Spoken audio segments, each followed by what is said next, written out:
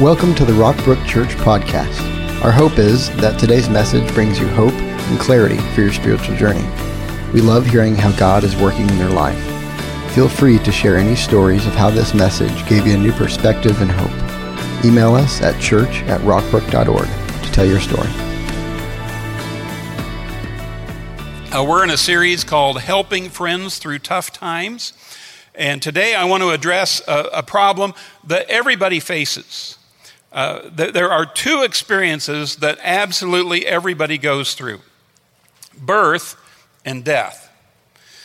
Birth and death are a part of life for all of us. Everybody has a birth date. Everybody has a death date. And only a fool would go through life unprepared for what you know is inevitable. So you know you're going to die, so why not? Why not make your peace with God, make your peace with other people, and be prepared to die no matter when it may happen? I've had people in my life who've died unexpectedly, and so have you. And those deaths often catch us by surprise, but surprise or not, death is coming for all of us. Psalm 89 says, "No one can live forever. All will die. No one can escape the power of the grave." I mean, it's just a given. It's a given that in the coming days, weeks, months, you're going to have friends, you're going to have family members who are going to face death. And so how can you help them as they face the greatest crisis in their life? What are you going to say? What are you going to do for someone who's terminally ill? By the way, I don't know if you figured this out or not, but we're all terminal. I mean, that's the truth. Every one of us is terminal. And some may die in a week, some may die in a month, some may die in a moment, but everybody's terminal. Now, in one sense, personally, I'm glad that we die, because I do not want to spend eternity on a broken planet. If I'm going to live forever, I don't want to do it here. I don't want to do it here where there's sin and sorrow and suffering and rape and murder and corruption and dishonesty and jealousy and gossip and pain and all the other things that make our lives tough and difficult and miserable. And God doesn't want you to do that either. God wants you to one day move on from this fallen place, move on to live with Him forever in a place where there is no sorrow, no suffering, no sadness, no sickness, no stress, just a place of joy and happiness. God said no one can escape the power of the grave. And so you and I are going to have family and friends who face death. How do we help them? And so first, we need to recognize that people react differently to death. We're all different in our response. That's because of our personality and our life experience. But there are some common stages that people typically go through when they're facing death. We all respond differently. We all respond the same. And so there are 5 stages of grief that are common to everybody. And the stages of grief are denial, anger, bargaining, depression, and finally acceptance. And we've got to understand how people move through these stages of grief. These were supposedly first identified by Dr. Elizabeth Kubler-Ross 50 years ago in 1969.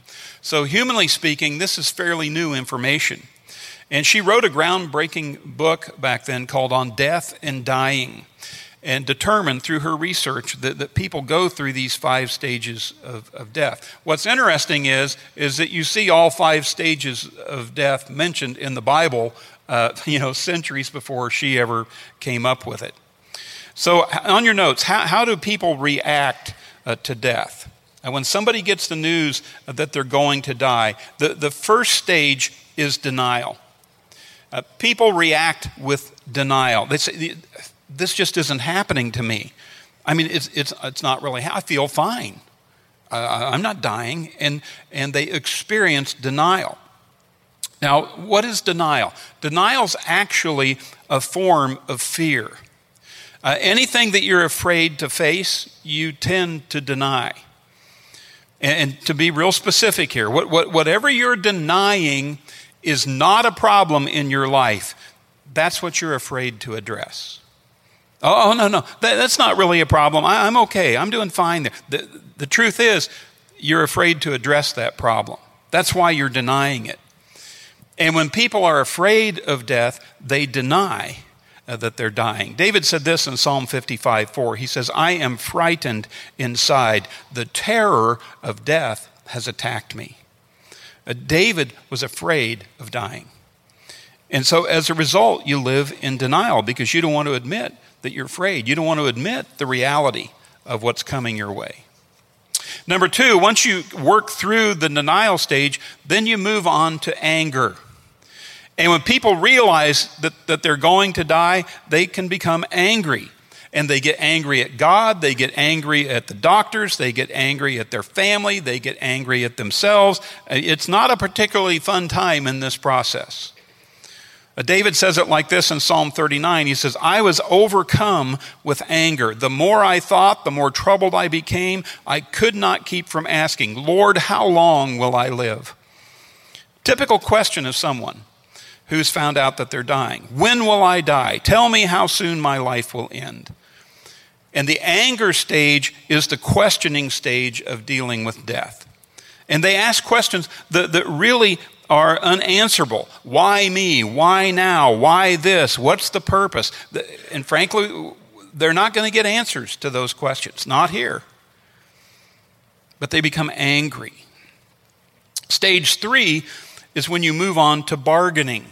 And in the bargaining stage, you say, God, if you'll just let me live, then I promise, and then you fill in the blank. God, if you'll let me live, I'll be a good person from now on. I'll be a better husband from now on. I'll stop, and you can name whatever your favorite sin is, and I won't do that anymore. And I'll tithe 20%, and I'll go on a mission trip to someplace terrible. And God, if you'll just let me see my kids graduate, you start bargaining with God in order to keep on living.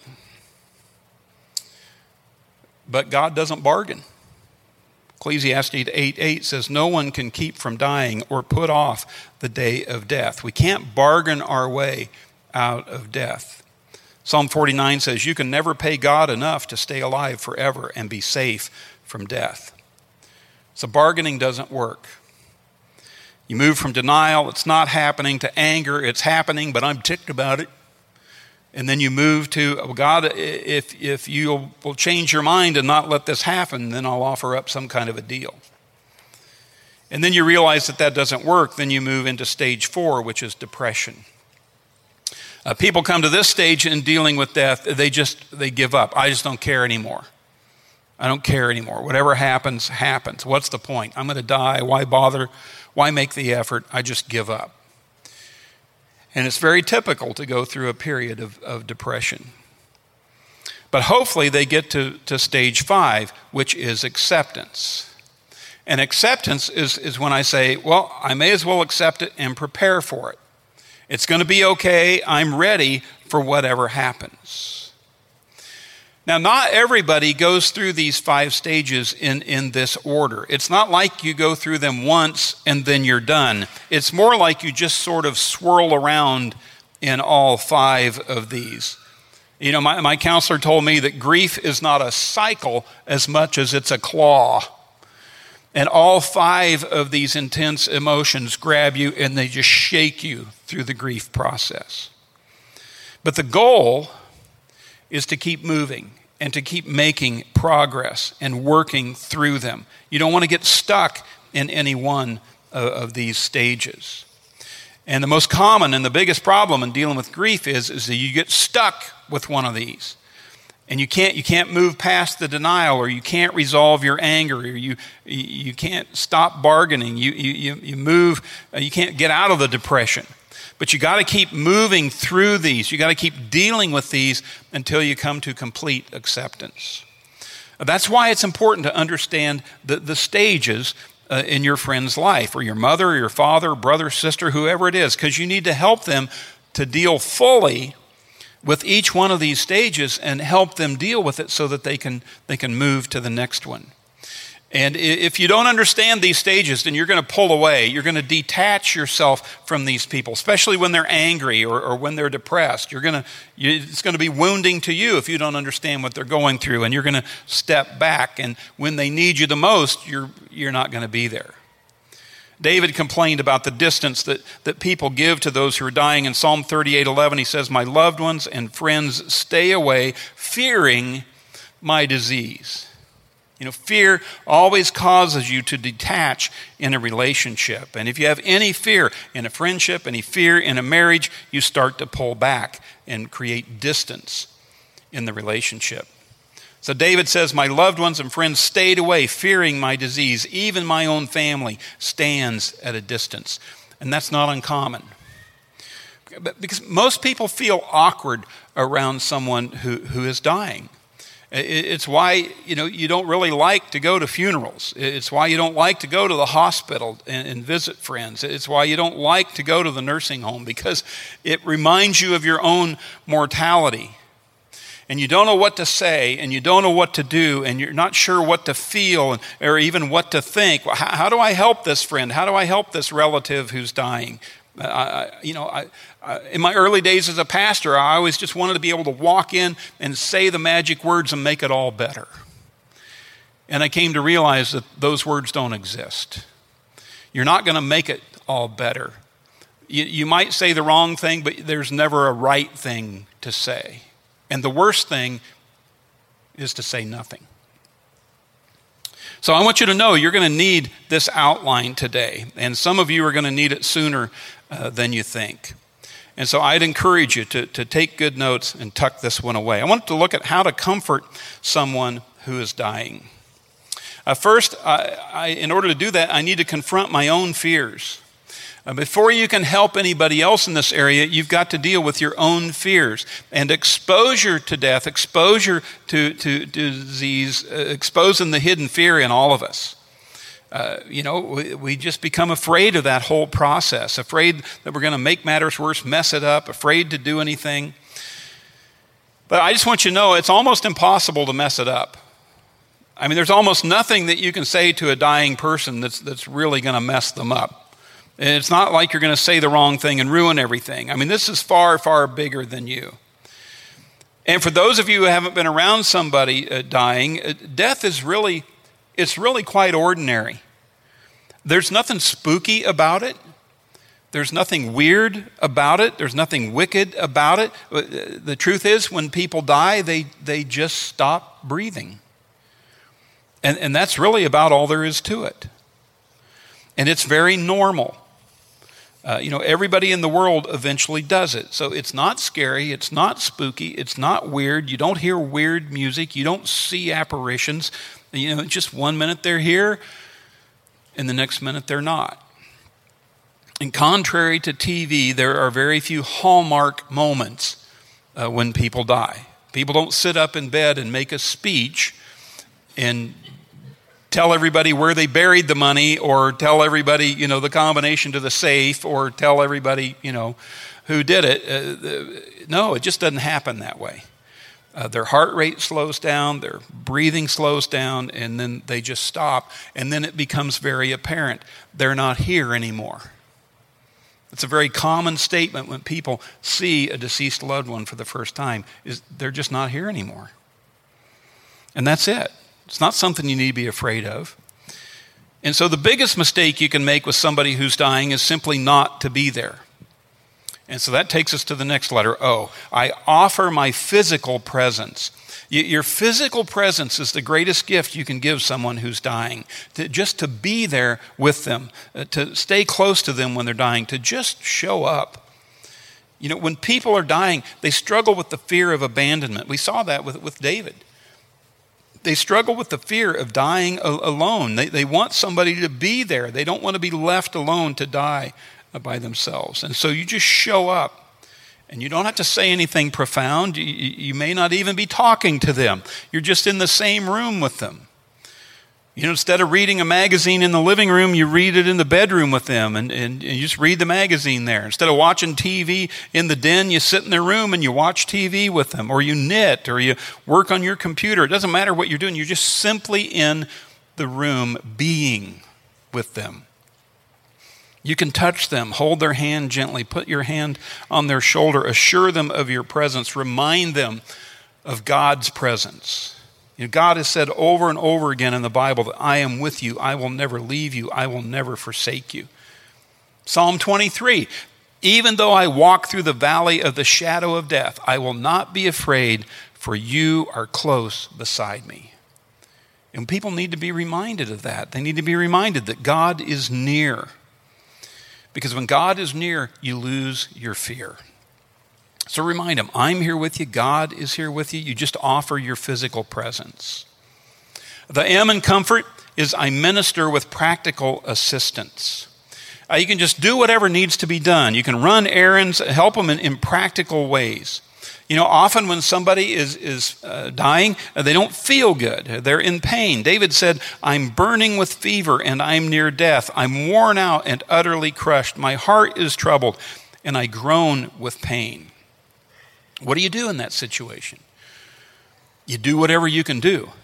You offer practical assistance to relieve their pain. And it can be in the little things, from maybe a sip of water or to some ice to chew on or a cool cloth for their head or simply to rub their hands or feet or some way to minister to them in a very physical way. The Bible says, encourage those who are timid. Take tender care of those who are weak. Be patient with everyone. Why does it say be patient? Because when we're in pain, we get cranky. You notice that it's hard to be spiritual when you have a toothache? It's hard to be spiritual when you're in pain. And when people are dying, they often get cranky. And so we need to cut them some slack, show them some grace, be patient with everyone. One of the fears that people have when they're dying is the fear of losing control. And through the process of death, people are constantly losing control of their life. First, I could drive. Now I can't even walk. Now I can't get out of bed. Now I can't even go to the bathroom on my own. Control is being taken from them more and more and more. And one of the ways you can minister to the dying is by giving them choices. Every time you give them a choice, you give control back to their life. And so even when you say something as simple as, you want your slippers on or off? You have empowered them. You want the light on or off? You've empowered them. You want the window open or closed? Would you like to change the channel? You don't just bring in breakfast and say, here's breakfast, eat it. No, you say, what do you want? What do you want for breakfast? Every time you give people a choice, you give them their power back. It makes a difference. The F in comfort is fortify them with emotional support. Galatians 6:2 says, carry each other's burdens. In this way, you will fulfill the law of Christ. What is the law of Christ? You love your neighbor as you love yourself. How do you carry somebody else's emotional burden? How do you do that? Well, you pray for them and you pray with them. When you pray with them, you give them emotional support. When you pray for them, you give them emotional support. And how do you do that? Well, you can just pray whatever they say and just mirror it, pray it back to God in a prayer. When the person dying says, this just really frustrates me, then you say, Lord, Susie's really frustrated by this. You just verbalize the issues that they're going with. I wish I'd done this. I wish I'd done that. Just, Lord, Susie wishes that she'd done this. She wishes she'd done that. She's got some regrets. They say, I'm angry. I'm irritated. I don't like what's going on. You can say, God, Susie's having a tough time right now. She's upset. She's angry. She's frustrated. And you become the voice to God for their frustrations. You mirror back to God in your prayer what you've heard them say. And when you take what they say and you turn it into a prayer, you're lifting their burden. When somebody's sick, sometimes they're too sick to pray. They don't even have the energy to pray. And so when you turn their thoughts into prayer, you're interceding before them. Another way to bring them comfort is to open them up with questions. Open them up. Give them an opportunity to speak. Give them an opportunity to unburden, to unload. You know, they can be carrying an enormous emotional load, and they're carrying worry and fear and doubt and shame and guilt and regret. I mean, they're carrying a whole range of emotions. And you need to help people unload what they're feeling inside, to help them open up and get that stuff off their chest, all the heaviness that they're carrying about this. And the way you do that is just by asking some open-ended questions. You know, questions can't be answered with a simple yes or no. Questions that demand more than a word or two. That's how you get people to open up. And we can be afraid that as we start this, well, what if they ask me a question that I don't know the answer to? Well, they'll ask them. They'll ask, and you won't know the answer. But that's okay. You know, people ask me questions all the time I don't have the answer to. They'll ask, why me? I don't know. Why now? Why this? And truthfully, nobody knows the answers to those questions. They're unanswerable. God knows the answer. But the truth is, we don't need to know the answer to those questions. What they really need is they just need some comfort. And an explanation doesn't provide comfort. They just really need to just talk the whole thing out. And so if you get an unanswerable question from somebody, just mirror it back to them. Just rephrase it. And you know, if they say, why am I going through this? Then well, how are you supposed to answer that? You don't know why. But maybe you could say, well, what does dying mean to you? Just wait for them to answer. And you're giving them the opportunity to talk. Because the question is not really the question. The question is a symptom of something deeper that they need to get out. What does it mean to you to die? What is it that you're feeling as you go through this process? And so just rephrase it. Well, what do you feel is happening to you? And give them an opportunity to vent. Next thing, you want to remember that the family has needs too. This is where you can really be a friend to other people. If you've got a friend who's ill and they're dying, you can really help the whole family, not just them. And sometimes as a friend, you can say things that the family can't say. Sometimes you can ask questions that the family can't ask. Sometimes you can help move relationships toward healing. Remember, the family's moving through these same 5 stages of grief as well. They're dealing with denial, anger, bargaining, depression, and hopefully acceptance as well.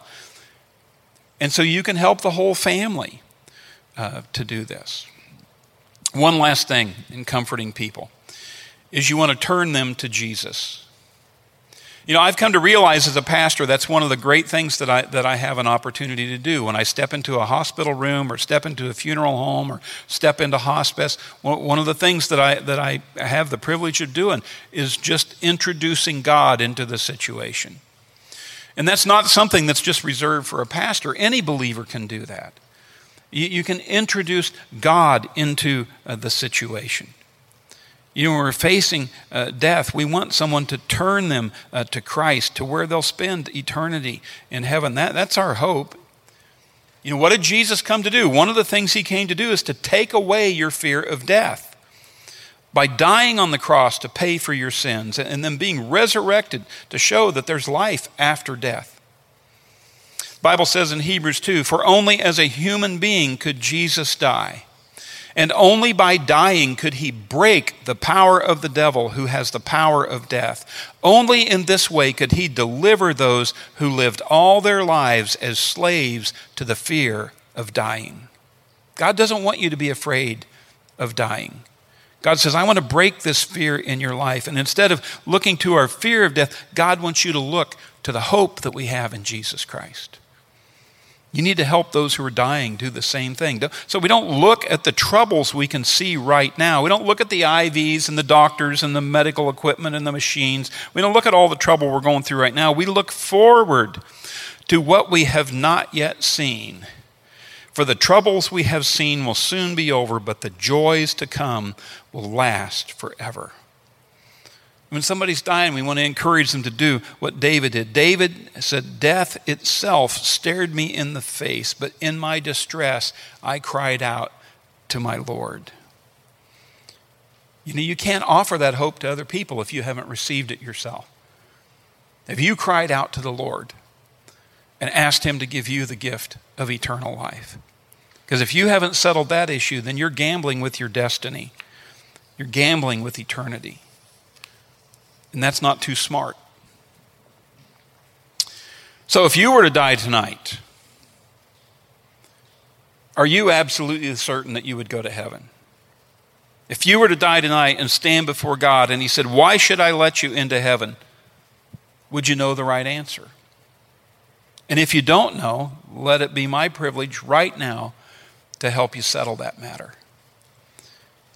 Just pray this prayer in your heart right now. Let's pray together. Just say quietly in your mind, God will hear you. Say, "God, you're God and I'm not. You're the one who created me. You're the one who created my birth date, and you're the one who's numbered my days. And you sent Jesus Christ to be my Savior. So I must need to be saved. And so right now I ask you to forgive me of the things I've done wrong in my life, to help me establish a relationship with you, to help me to fulfill the purpose that you created me for. And God, as much as I know how, I want to learn to trust you, I want to learn to love you, and I want to be prepared for the final day of my life and for the beginning of my new life with you forever in heaven. God, we thank you for the hope that we have in Jesus Christ. Amen. Thanks for joining us today. We would love for you to get connected to what's going on at Rockbrook Church. Visit us online at rockbrook.org for service times, small group information, and other ways you can discover your purpose here on earth.